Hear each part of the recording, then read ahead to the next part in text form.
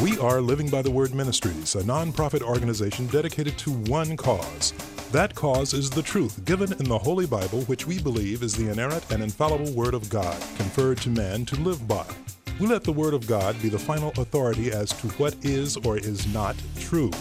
We strongly feel that if we do not expose false doctrine, we only encourage it. This ministry is designed to challenge you from an apologetic point of view. 1 Peter 3:15 instructs us to always be prepared to give an answer to everyone who asks you to give the reason for the hope that you have. But do this with gentleness and respect. This is Michael Tinsley. Please stay tuned while we arm you, the believer, to keep living by the Word. It's the noble thing to do. Yes, indeed. It is a noble thing to do to keep living by the Word. Happy Independence Day weekend, ladies and gentlemen. You're listening to Living by the Word Ministries presentation of the Bible Information Brokers. My name is Daryl Easy D. Fulton, and no matter where you're listening to us, anywhere around the world, and how you're listening to us by way of internet or radio, then we ask you to get a piece of paper, get a pencil, pull out your Bibles if you have one, and be prepared to take a wonderful ride and to dine on some good word tonight. Again, you can start calling in because this is a live presentation. The show will go as you call in at 1-888-LA Talks, 1-888-528-2557. Go ahead and call a few friends, email a few friends, text a few friends, tweet a few friends. Let them know that you're listening to the Bible Information Brokers. 1-888-LA Talks, 1-888-528-2557. Be one of the first few callers tonight. Don't wait to the last minute or in the middle of the show and too late maybe to get in. Go ahead and start calling now at 1-888-LA Talks, 1-888-528-2557. I'm going to introduce the teammates momentarily, but let me give you an email address where you can actually send us an email question as well. In your address box, write questions, spell it out, questions at BibleInfoBrokers.com. Questions at BibleInfoBrokers.com. And by those two methods, you'll be able to call in or email us and get us a question so that we can give you a biblical response. I know you're going through things in life. The Bible may be talking about it. You have been reading your Bible. You definitely have questions. You went to church, have a Bible study, talk to people, friends, neighbors. Those been bugging you, know that you're a Christian and saying, hey, what is the answer to this? And you feel like you're obligated and then you didn't have the answer. Give us an opportunity to help you with that answer. 1-888-LA Talks, 1-888-528-2557, or email us questions at BibleInfoBrokers.com. Now, without further ado, let's get into this Independence Day weekend question and answer period. My good buddy, Brian Allen. What are you doing, Brian? Like you're doing some engineer work over there. How you doing, bro? Doing well. What's going on, Daryl? Going well. Hey, listen, also, we got our own resident professor. We call him PCH. His name is Professor Craig Hawkins, actually not on his birth certificate, but it's Craig Hawkins. Craig, how you doing, bro? Are you? Let me bring him up here right there. Now, how are you doing, Craig, now? Well, thank you. You know, I actually had to push you on, brother, so that means I have some kind of, abilities here. Oh, gosh. That could be looked at several ways, but yes, okay. Well, Professor, we can talk about them several ways, but not right now. We'll talk about them person to person. Listen, let's get to these phone calls, guys. Anything special going on or something that we didn't take care of last week that you remember? If we don't have anything, we can go right to the phone calls and emails. Guys, okay. By that little brief silence, this is live radio. Let's go to Alma in the city of Fullerton. Alma, thanks for holding on and calling in. I think you're a first-time caller, right, Alma? Yes. Alma, thanks for calling in. How are you doing? Good. Can I just ask the question and then hang up and listen on the radio? You absolutely can. Okay. I want to know what you know about the group or whatever it is called Acts 29. It seems like they only believe in planting churches, not discipling people. Okay, Alma, so the name of the group of churches is called Acts 29, correct? Yes, it's a group, and the churches belong to it, I guess. Okay. Alma, we go ahead and take your call off the air, and you can listen on the broadcast. Thank you, Alma. Thank you. You're welcome. Gentlemen, have you ever heard of this group, Acts 29?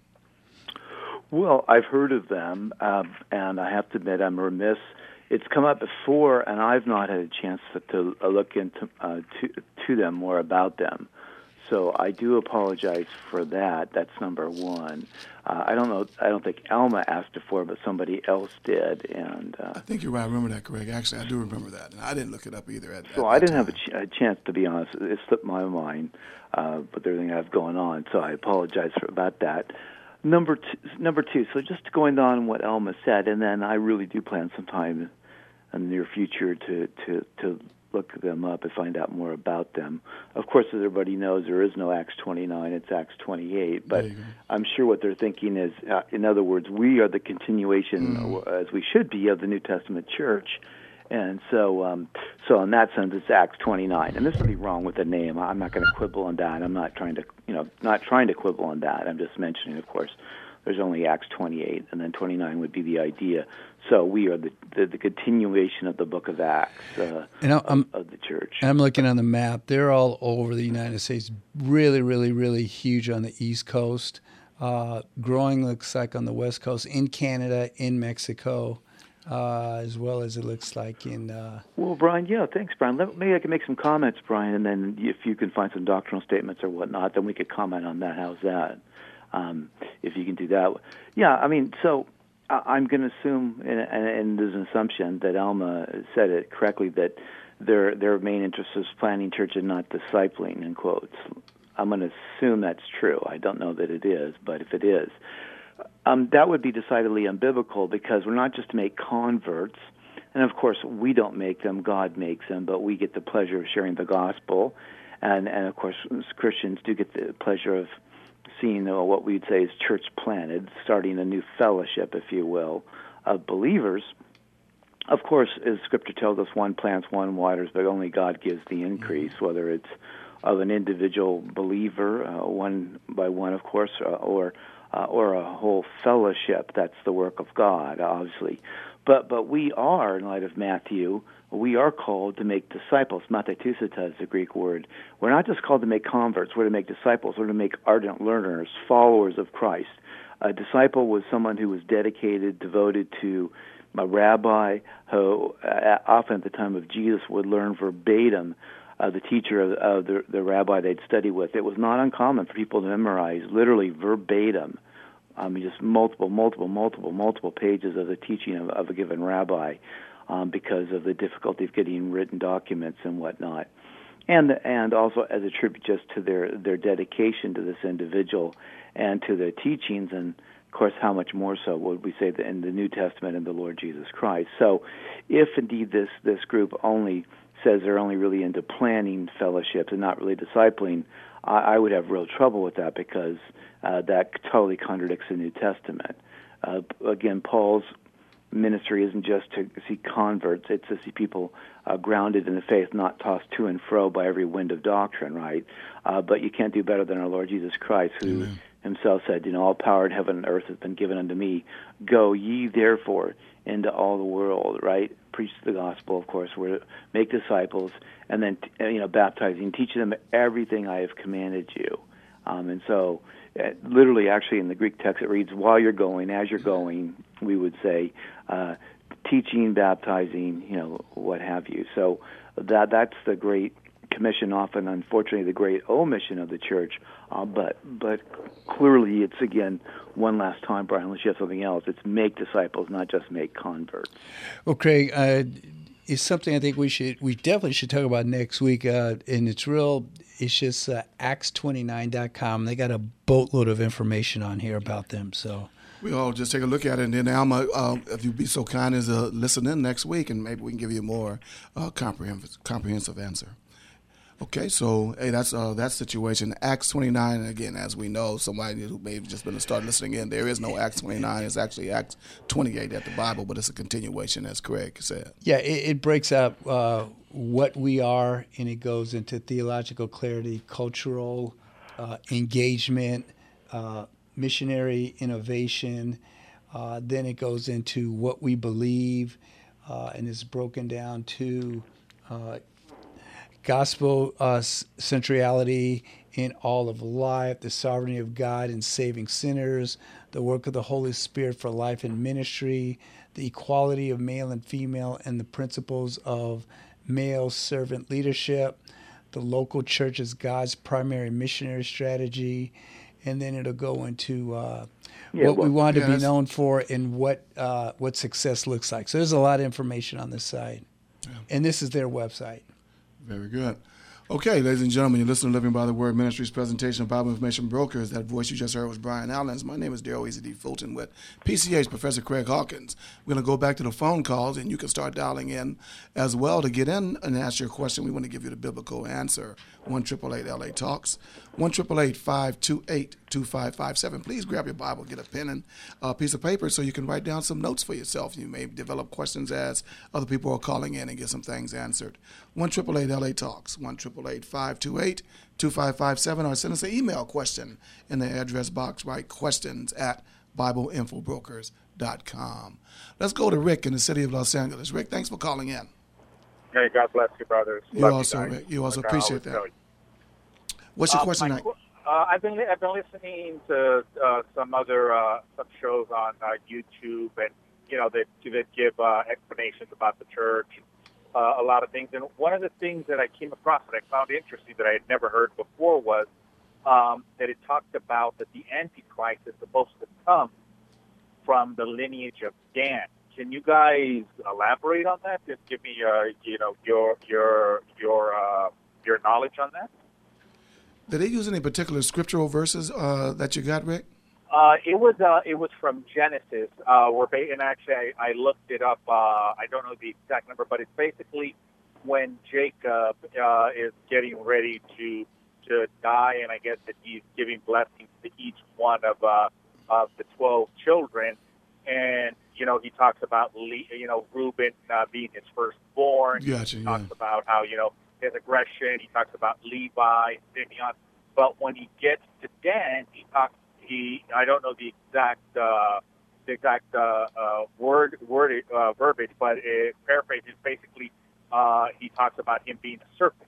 Gotcha. If Craig and Brian, if I remember correctly, when Jacob was given those, when Rick just alluded to blessings, more or less his last, not will and testament, but his talks about each one, a lot of that stuff wasn't too positive, if I remember correctly. Yeah, there were some pretty sober descriptions as well, and then the prophetic pronunciations of Jacob over his sons. Yes, I would. I was actually. I started. I should have done it earlier. I need to actually go look up the very text. I mean, I know what Rick's talking about. I wanted to actually quote his prophecy and get there, but. This is in regards to the Antichrist, if you're just listening in. Well, no, I'm not really even doing it for that. I can comment on that. I just wanted that. I always like to have it in context because people don't know what we're talking about, right, and have the actual text. Apparently, none of us have looked it up yet. So I'm definitely looking at it. It's not like I've never heard it. I mean, of course I have. But let's find it. I believe it's. I'm sorry. Go ahead. If you got it, Rick, please let us know. I think it might have been like Genesis 31. If I'm not. No, I think it's. Well, it could be. Yeah. I think it's later though. I think it's toward the very end of Genesis, and the death of Israel or Jacob. Yeah. The other question I had. Go ahead, Rick. The neighborhood where I live, I get a lot of door-to-door Jehovah's Witnesses coming by, and trying to recruit and convert people. And I try and do as much reading, but I try and stick to what you guys teach, what God teaches, Christianity. The New King James Bible. But what are the fundamental differences between the Jehovah's Witnesses and Christianity, as we know? That if I were to engage with them in a conversation, that I could maybe, speak intelligently, because I don't know, what exactly the differences are. Rick, when it comes to the Jehovah's Witnesses, they pretty much deny all the essential doctrines. They They do not believe in the deity of Christ. They believe that Jesus was the first created being from Jehovah God. He was Michael the Archangel on earth. They don't believe in they don't hold to the Trinity. They don't hold to the deity of Christ. They don't hold to salvation by grace alone, through faith alone. And so with the essentials, they pretty much deny all of them. The bodily resurrection, again, Jesus didn't die. He came back as Michael the Archangel. So, so you don't really have a true resurrection because the person that died did not resurrect. I normally like staying with the deity of Christ, dealing with who was Jesus, who was God. They're known for just a plethora of false prophecies of the world ending. I think Dr. Martin called them Armageddon Incorporated. And just because of all the false prophecies. As a matter of fact, I have a copy of their deed to Beth Serene, which they purchased because it was supposed to be the place where all the Old Testament saints would be living. But that's another aspect of it. But I would deal personally with who Jesus is, okay? Well, that in itself right there is enough for me to open dialogue with them. They come around on a weekly basis. Right. And, I really do want to engage them and speak to them, but I want to make sure that I speak with Praise them God. intelligently Sure. because I don't want to come across as, that I'm talking down to them, but, maybe enlighten some of them because, there's a lot of things that, that until we hear it, we don't know. Right. Until you hear the real gospel, there's no way to help people. No, I totally agree. Love them and then share the word with them. And just remember, they're known to kind of play hopscotch. You'll make a point to them and they will try to jump around instead of answering the question. So I would have them make sure that they dealt with the question you would have. And again, a lot of their literature contradicts itself as well. But there's just a lot of strong scriptures regarding the deity of Christ that are just rock solid. And it's just a matter of sharing it with them and letting the Holy Spirit do what He does. Craig, now I'm sure getting back to Dan's original question about Dan. Craig, I'm sure you got Genesis 49 now. Right. And dealing with. So why don't you go ahead and take it from there, PCH? Yeah. Thanks, and Brian. then we'll come back to his other question. So. Sure. Yeah, it's actually Genesis 49:16. Dan will provide justice for his people. That doesn't sound like the Antichrist. Right. As one of the tribes of Israel, Dan will be a serpent by the roadside, a viper along the path that bites the horse's heel so that its rider stumbles backward. I will look for your deliverance, O Lord.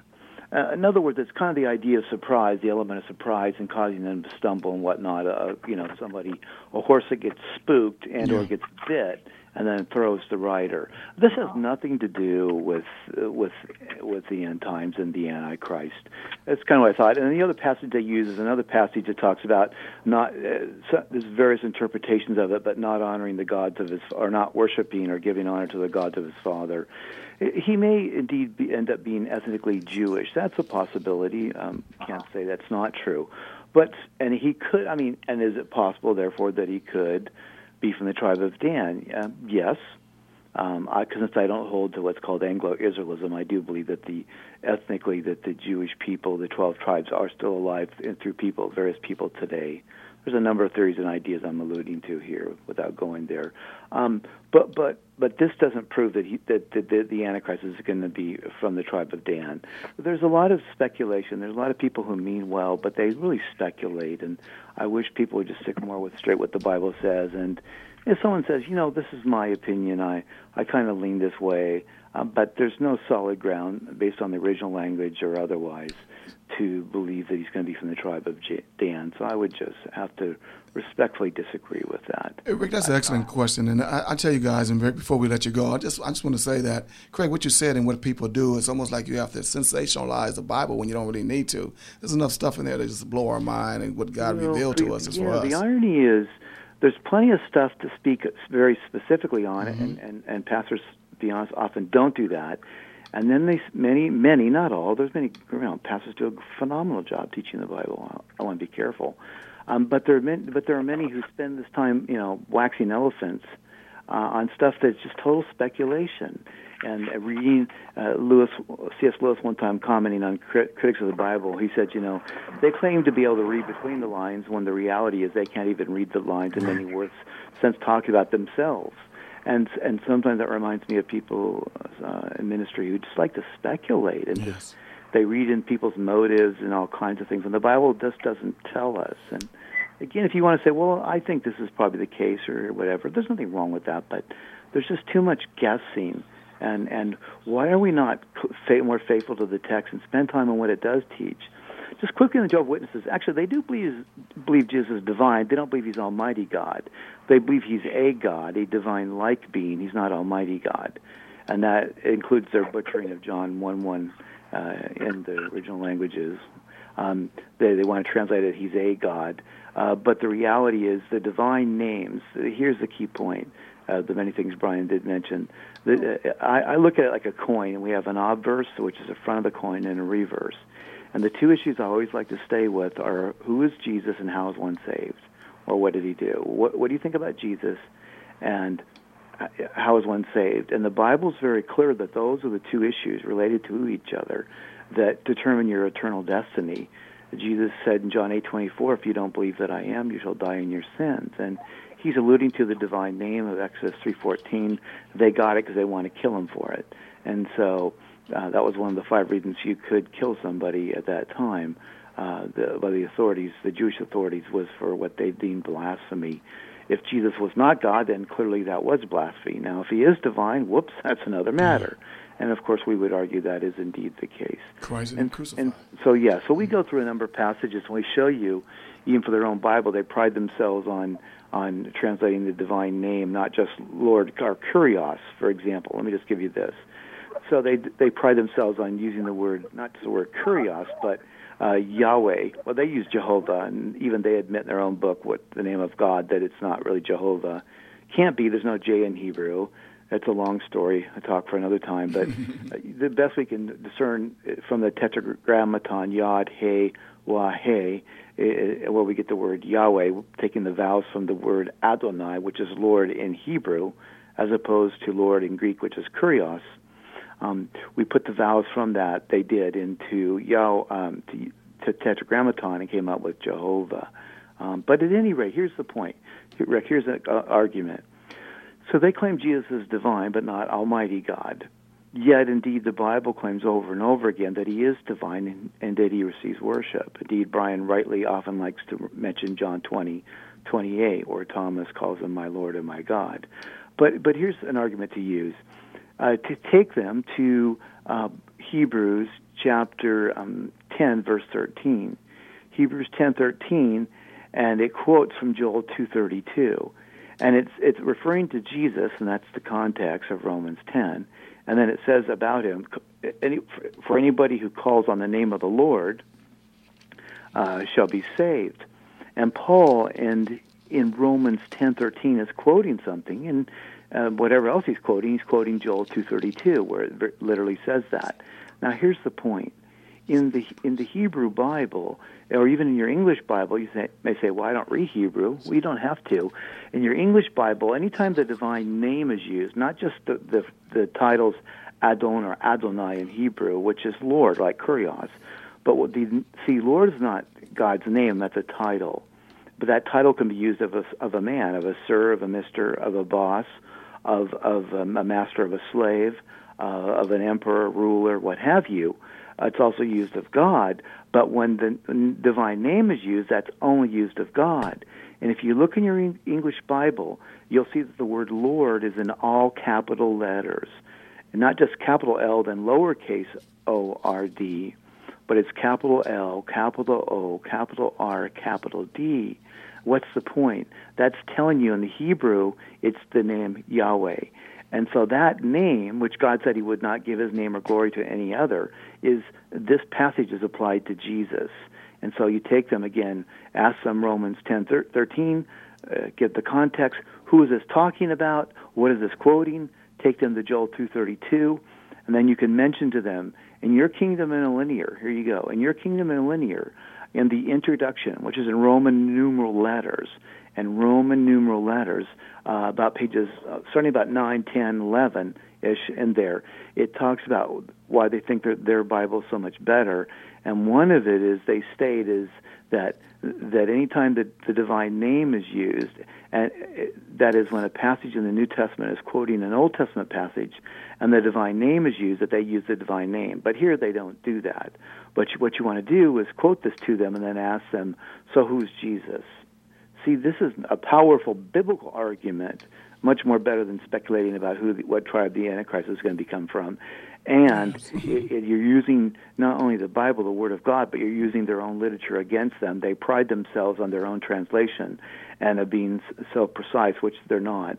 And so you use the Bible in its precision, and that is using the title, not just the title, God or Lord, which are, again, just titles like president or prime minister or governor. Those aren't people's names. God's name, Yahweh, and it's applied to Jesus. And the point is, Jesus is Yahweh, in spite of what they say. Not only is he divine, but he is Almighty God. He is just as divine, if you will, as is the Father and the Holy Spirit. Hey, Rick, I really hope that's helpful to you, my brother. Thank you very much, guys. I, as always, love you guys, and I appreciate everything you guys do. And Well, I would thanks, really love to see you guys put more stuff on Facebook, so I can share with my friends and family. It would really, if you guys could somehow do that, because a lot more people need to hear you guys spread the word, and the way that you explain it, the way you go about it, it's just divine. We'll be working on that, Rick, even as you speak. We thank you very much, sir. Hey, thanks, Thank you, Rick. guys. Yeah. You know, gentlemen, go ahead, Brian. No, I wanted to say something. Just wanted to let the audience know this past Thursday at Core Church, it was Professor Kevin Lewis spoke on the title was Christianity versus the Cults, and he did a phenomenal job. I mean, really did a good job with his message.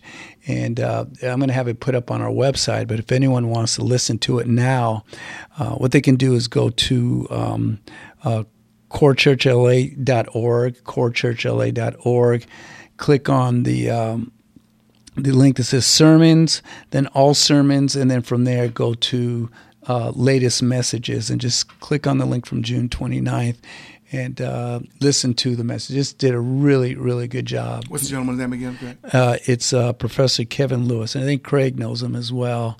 But he did a really good job. It's good stuff. You know, like Rick was saying, Brian, and you can segue into this, and Craig, you as well, that we want to do more. And I was just thinking about that all week, Craig and Brian, about the Lord having us in this spot. I mean, I've been on the same spot for going to this 20th year, actually. You guys been on at least 18. I know, Brian, you want me to say 20 for everybody, but it's all good.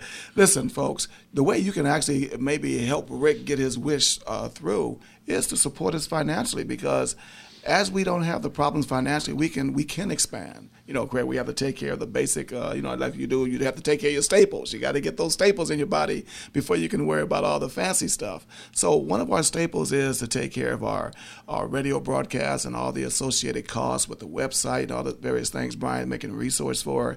So, folks, you can actually help us out by doing so. Yes, prayerfully, but I want you to prayerfully consider what God would have you do specifically for this ministry. Living by the Word Ministries cannot afford to support this broadcast financially, just not in a position to do so. But you listeners and the folks that are associated with this broadcast, by listening in, telling your friends about it, and sharing it, then you can help us out financially. B, can you let them know, that's Brian when I say B, can you let them know how they can actually give, whether we can get the money to do those things that Rick was suggesting? Actually, yes, Actually, I can. yes. Yeah, and Did you hear that bus, Craig? Did you hear that bus? I noticed. I noticed it's this time of the year where our donations go down, and I'm seeing that they've slowed down a lot, and it's something that the professor says constantly. We're in spiritual warfare. We are in spiritual warfare. The devil hates our guts. I'm going to quote the professor, and he does not want us on air.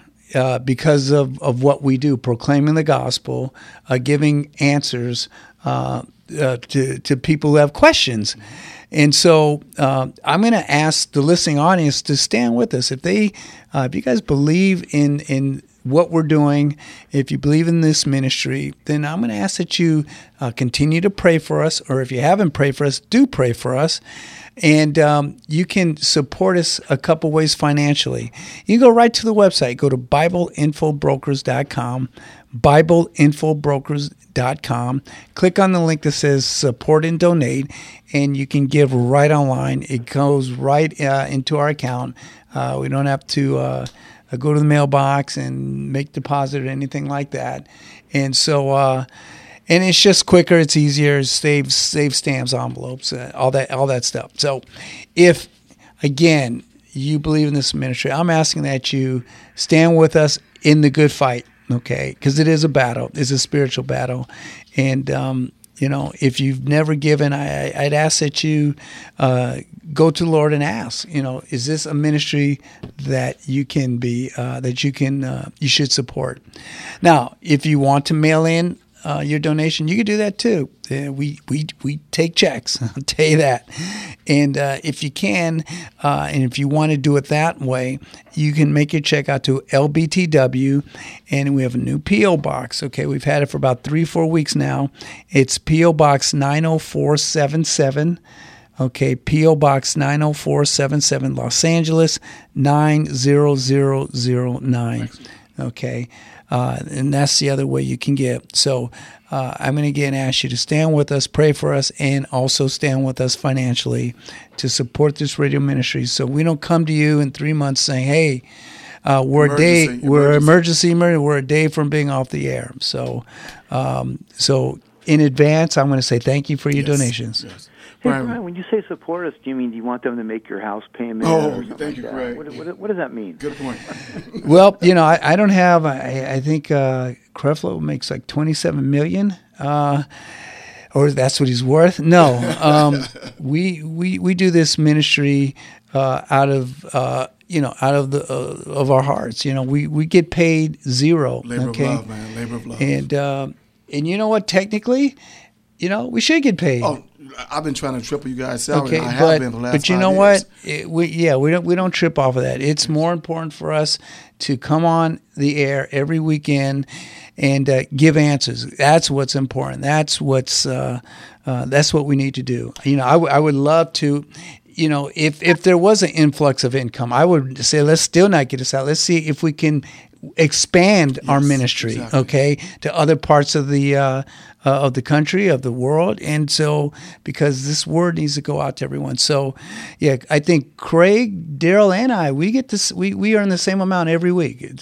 Zero. It's free, and we're not complaining about that. Believe me, we're not complaining about that. This is just that you guys know that your money is going towards, your donations are going towards the radio ministry and all the costs associated with it. Plain 100%. And simple. I mean, it's really a blessing, guys, that you guys are unique. You guys are unique in ministry. I've been around ministry a long time, and I've seen people leave ministries because they're not getting that dollar. And again, I'm not saying that they're wrong for not wanting to get paid. And like Brian said, I think that, we should be getting paid, but it's not the issue of that. I think that if it's a labor of love, and the Lord has blessed us with so many other things. But, hey, it's actually a struggle to take care of your family and do those things and then work in ministry, Craig. And if you want to get rich, you don't come on the radio, you don't go on TV and tell the people what thus saith the Lord in its proper context, because that's not going to get you paid. But if you juice it up a little bit, if you kind of tickle their ears, then that's unfortunately where a lot of folks are getting paid in ministry, whereby they're thriving financially in ministry. And what's the common phrase here sometimes? We're the bad boys of radio. Yeah. We say things that aren't too popular. We're not kind of like itching ears. We're just telling it like it is. We're interpreting the scriptures properly, I believe. And so, sometimes people get upset because, we say things about female pastors. We say things about word faith teachers. We say things that aren't popular, and but we have to. Okay. It's the word of God, and whatever the question is, we try to answer it. And PCH and Brian, it's the bottom line is this, that God's people have God's money to take care of God's business. And if you think that we are doing God's business, and we really appreciate what Rick said, he would love to be able for us to expand and get things on like the social media and stuff like that. And we're not opposed to that. It's just the idea that Brian has to take care of his family. I do, and Craig does, and it's just time and money. It's just that simple. It's just that simple. So we thank you in advance for what you're going to give and however much you're going to give. And, I'm not going to go around and just ask how many hours of sleep we get. Sleep, what is that? Yeah, so it's anyway. Listen, let's get back to the calls, and let's get back to the opportunity for the people to call in with their open, honest question. We want to give them a biblical response to whatever that question is. I know we talked about theology and things like that, but life happens. I hang around guys that are like old enough to be my father, and I love that. And I was talking to one of the guys that was a judge the other day, just about life and how people. I mean, he's dealt with the bad side of life, dealing with people going to jail and judging folks like that. He's been retired for a while. Bottom line is this: folks have issues to deal with out there, and we believe that the Bible is the answer. We'll be talking about that. We actually call it good news, and we're going to give you some good news. So stay tuned for some good news that we're going to be sharing with you momentarily. But right now, let's get back to some questions, and let's go to the Los Angeles area. Craig, I hope that we did a justice to your question about how much you're going to get paid. I know you was soliciting for triple your pay. And so right now, I want to quadruple Craig's pay right now. Times 0 equals? Hey, I got to say this. I can't Go resist. Daryl's old enough to Daryl has grandkids. Not he is old Mercy. enough. He has grandkids. Yes. I was just talking about that. They're old enough to be his father. We're talking about some pretty old people. Thanks, Craig. Thanks a lot, Craig. And look, I couldn't resist. I'm in the same crowd, so I can't. So what is he, Craig? Big Mama's baby boy? No, that's Mama Grace and Big Daddy's baby boy. Because he messed up again the other night, Craig. I don't know if you noticed it or not. Did you guys hear a bus going? You know what? That's probably why somebody in your family in that bus. Never mind. Let's get back to these calls. Hey, did you hear the beep, beep, beep? That's the bus. That's our boy Brian. He is the Thor Underer. That's right. Just tell it like it is. Okay, it is. It is that Alex is on the phone from Los Angeles. Alex, thanks for being there for us, brother, and break the monotony of our silliness. And thanks for your call. Alex, you're on the line. Hello, Alex? Well, Alex said, Alex got tired of you, Brian, so he must have you on hold. Alex, I'm going to put you on hold to give you a chance to come back to the phone. But let's go to Brock right now in Palmdale. Brock, thanks for holding on and calling in. Hello, can you hear me? Yes, we can, Brock. How you doing, sir? I'm doing all right, thank you. Good. What's your question for the night? It's kind of a twofold question, and it's something the Lord kind of convicted me on is, I believe it's in Luke, he said, why do you call me Lord, Lord, and not do the things I say? So I kind of wanted to start a conversation there, and, obviously he said a lot of things to do.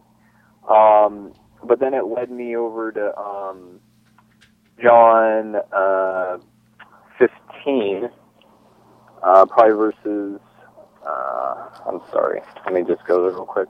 Anyway, the thing is just, it's like a little bit more than, it seems like it's a little bit more than believing and obviously giving myself to the work of the Lord. But then I was kind of like, well, what does that really mean? And then my side question was, through the power of the Holy Spirit, the point of sanctification is that basically drawing so close to God through Christ that we don't make room for sin anymore in our lives. You say we do not make room for sin, or not to what make I'm room saying, for sin? Is that the point of sanctification where we don't make room for sin in our lives? Like that's our goal is to I see what you're saying. Defeat Satan at every turn and just be in that love of the Lord. Well, I think, let me say this before Craig or Brian take a shot at this. One of the things Craig said earlier about discipleship, and it's like sort of a discipline in the Lord. There's this group that we're going to look up, and if anybody knows anything about it, we're going to be doing some research on this Acts 29 group that you talked about. And the whole idea about getting kind of straight away with every wind and doctrine is because people are not rooted and grounded in the Word of God, thus saith the Word of God, instead of taking the next new, best, sensationalized thing.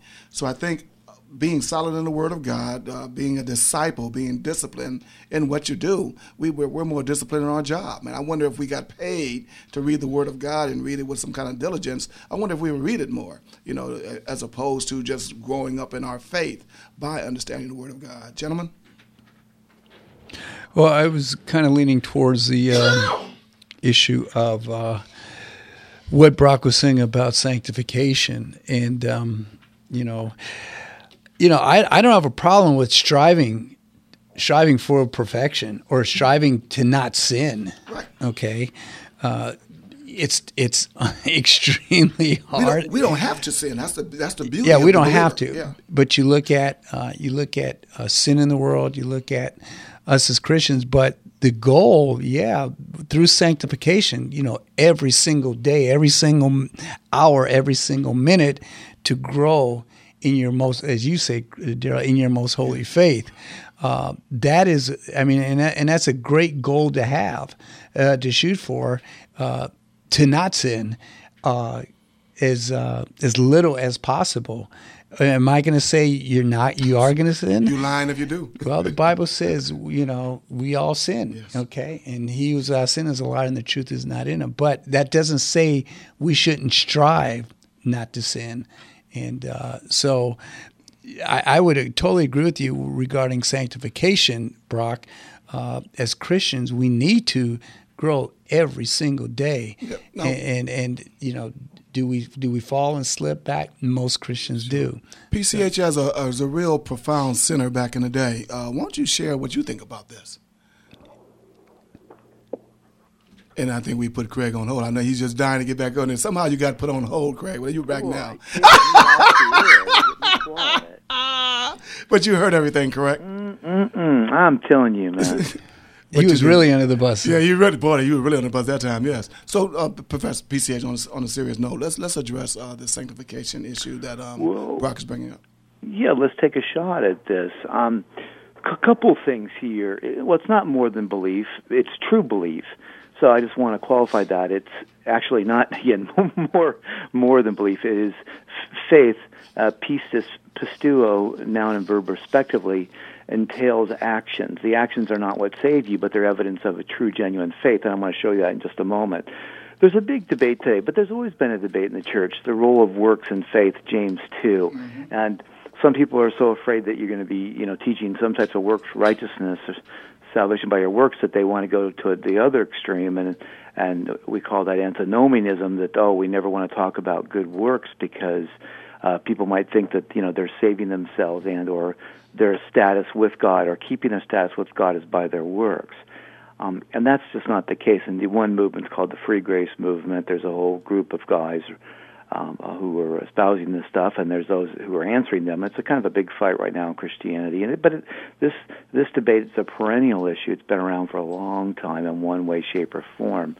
So let's look at some passages, and I guess I wanted to start out and point, look, even Jesus himself, who indeed I believe is our propitiation, he is our sacrifice or substitute who atones by his work, by his death, burial, perfect life, resurrection from the dead, we are declared righteous, as we're told in Romans 4:23 through 25, no doubt about it. But even Jesus rebukes 6 of the 7 churches of Asia Minor. So if it's all about grace, why does he get on them for not doing certain things or doing things they shouldn't be doing?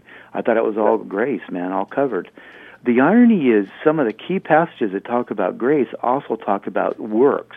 Now, again, not works that make us right before God, not works that save us, like the cults teach, like Mormonism or Jehovah's Witnesses or others, but works that are indicative of true, genuine belief.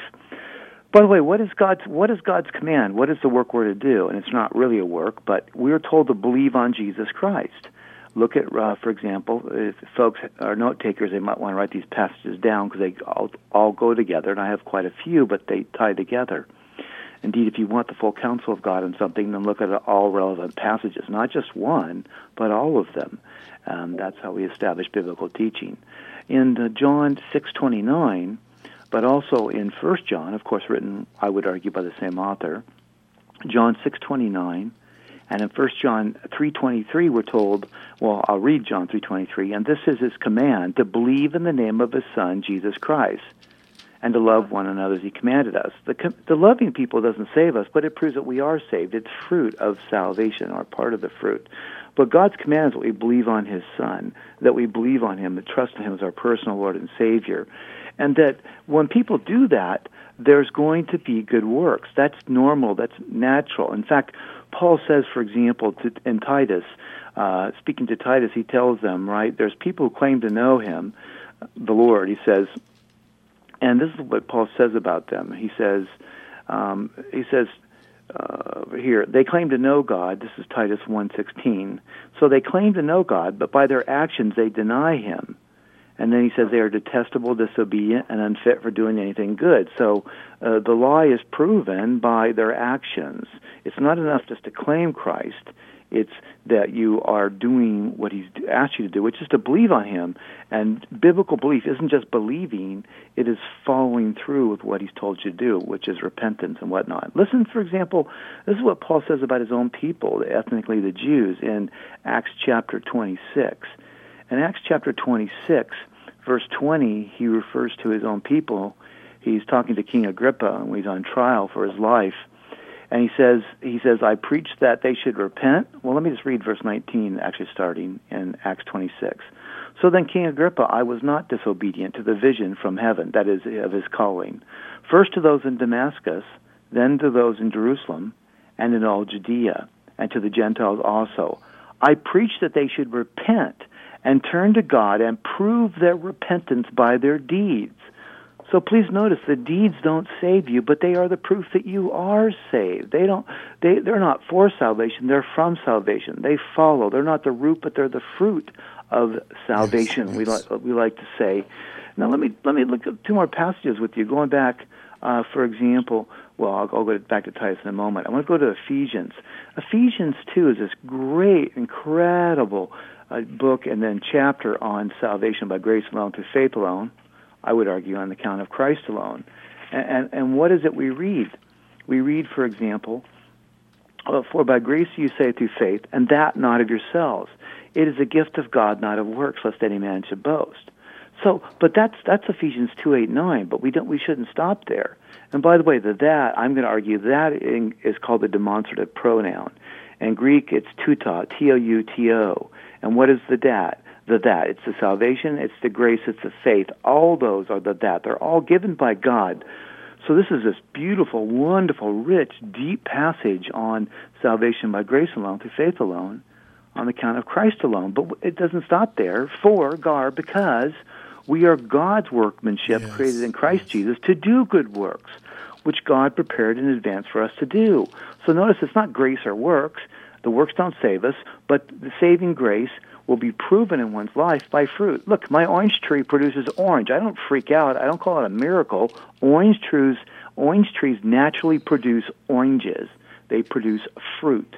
And so the Christian should be producing the fruit of the Spirit. That's natural, normal. That's what they do. One more key passage here, then some final comments. Another favorite passage of mine dealing with the second coming of Christ is found in Titus 2. I'll start verse 11.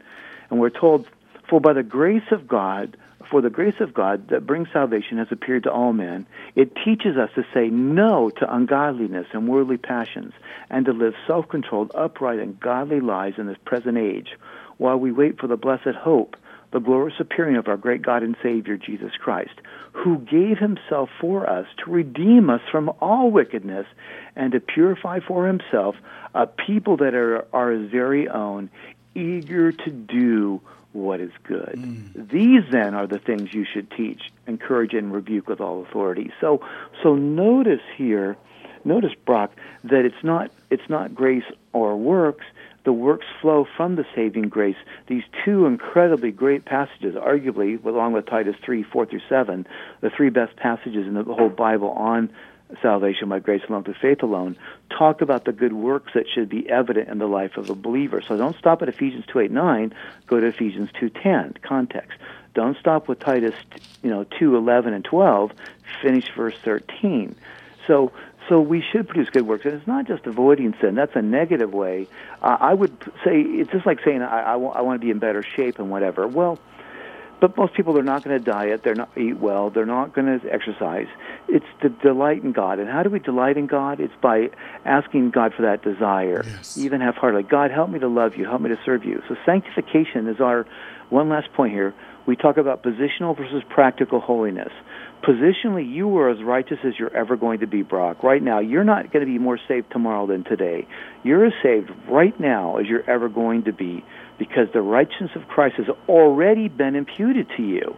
We're told in Romans 5:1 and 2, Romans 5:9, Titus 4:7, dikaiosune is this beautiful Greek word, this aorist passive participle. What does that mean? Having been declared righteous, having been justified is how we literally translate it into English. It's a done deal. God's already declared you righteous. You already have the righteous standing of Christ. So that's positionally, but practically, you and I, hopefully, and Daryl and Brian are growing day by day, and our actual lives becoming more Christ-like, more holy.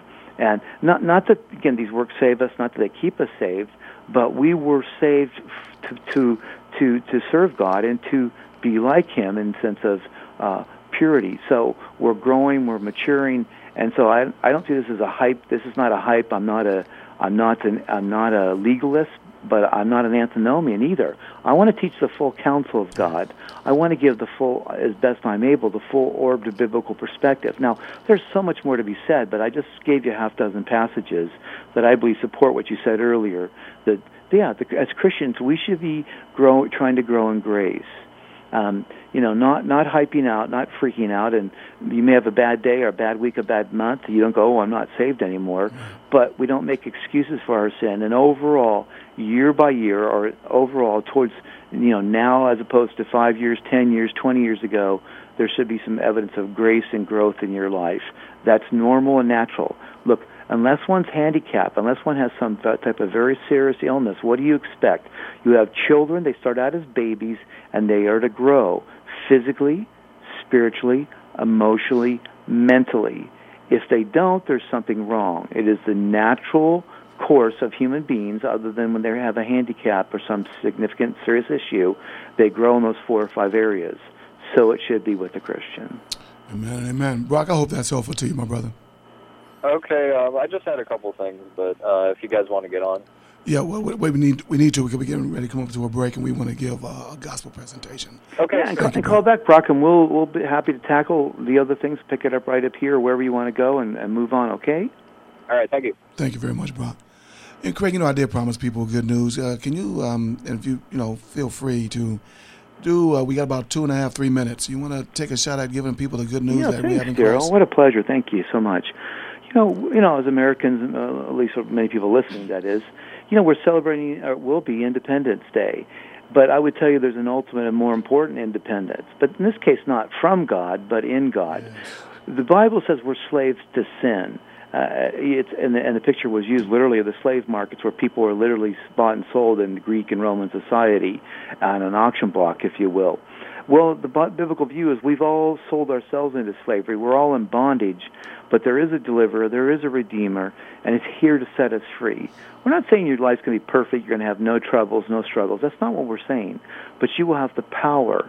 You will have new desires because God will give them to you. He's not asking you to whoop it up or go to some self-help growth motivational seminars and pay money. He gives this to you. He'll change your desires. He'll give you divine energy to love Him, serve Him, walk with Him, to know Him. He doesn't save you because of what you've done or will do. He saves you because of what He's already done. So you, my friend, you're in bondage to sin. Fill in the blanks. Whatever your poison is, just put it in the blank. You know what I'm talking about. You're all different, but you all have your things that hold you captive. Christ has come to set you free so that you may experience the ultimate. Can I say it? 4th of July, if you will. Pardon that for some of you. The 4th of July, that is, He sets you free from sin. He sets you free from bondage to death, and gives you eternal life, which starts right here, right now, not just when you die physically. But you, my friend, must appropriate the work of Christ. That is, trust in Him, believe on Him as your Lord and Savior, and know and mark this down your calendar. This is indeed the ultimate Independence Day celebration for you, because you've been redeemed from your sin and set free as a child of God, as an heir of the Lord Jesus Christ. My friend, it doesn't get better than that. Amen and amen. Hey, Really, really appreciate that, Professor. Folks, if you happen to take the advice of Craig, take the word of God, advice of Craig, and actually accept Christ as your Lord and Savior, whether it be now or sometime in the future, we'd ask, Brian, I would ask that you give us a call at 1-866, that's 866-929-2514, 866-929-2514. We want to hear that you did come into the family of God. You did accept this Christ as Lord and Savior, and thus your whole eternity begins right then and right there. We want to get you in a Bible-believing, Bible-teaching church, give you some advice on where to go from there. Listen, ladies and gentlemen, you are listening by Brian Allen, Professor Craig Hawkins, PCH. My name is Darrell Easy D. Fulton. We are the Bible Information Brokers. Listen, come on the other side of the break. Call us right now. We have some open lines at 1-888-LA-TALKS, 1-888-528-2557, and we'll deal with your questions on the other side of the break. We thank you much.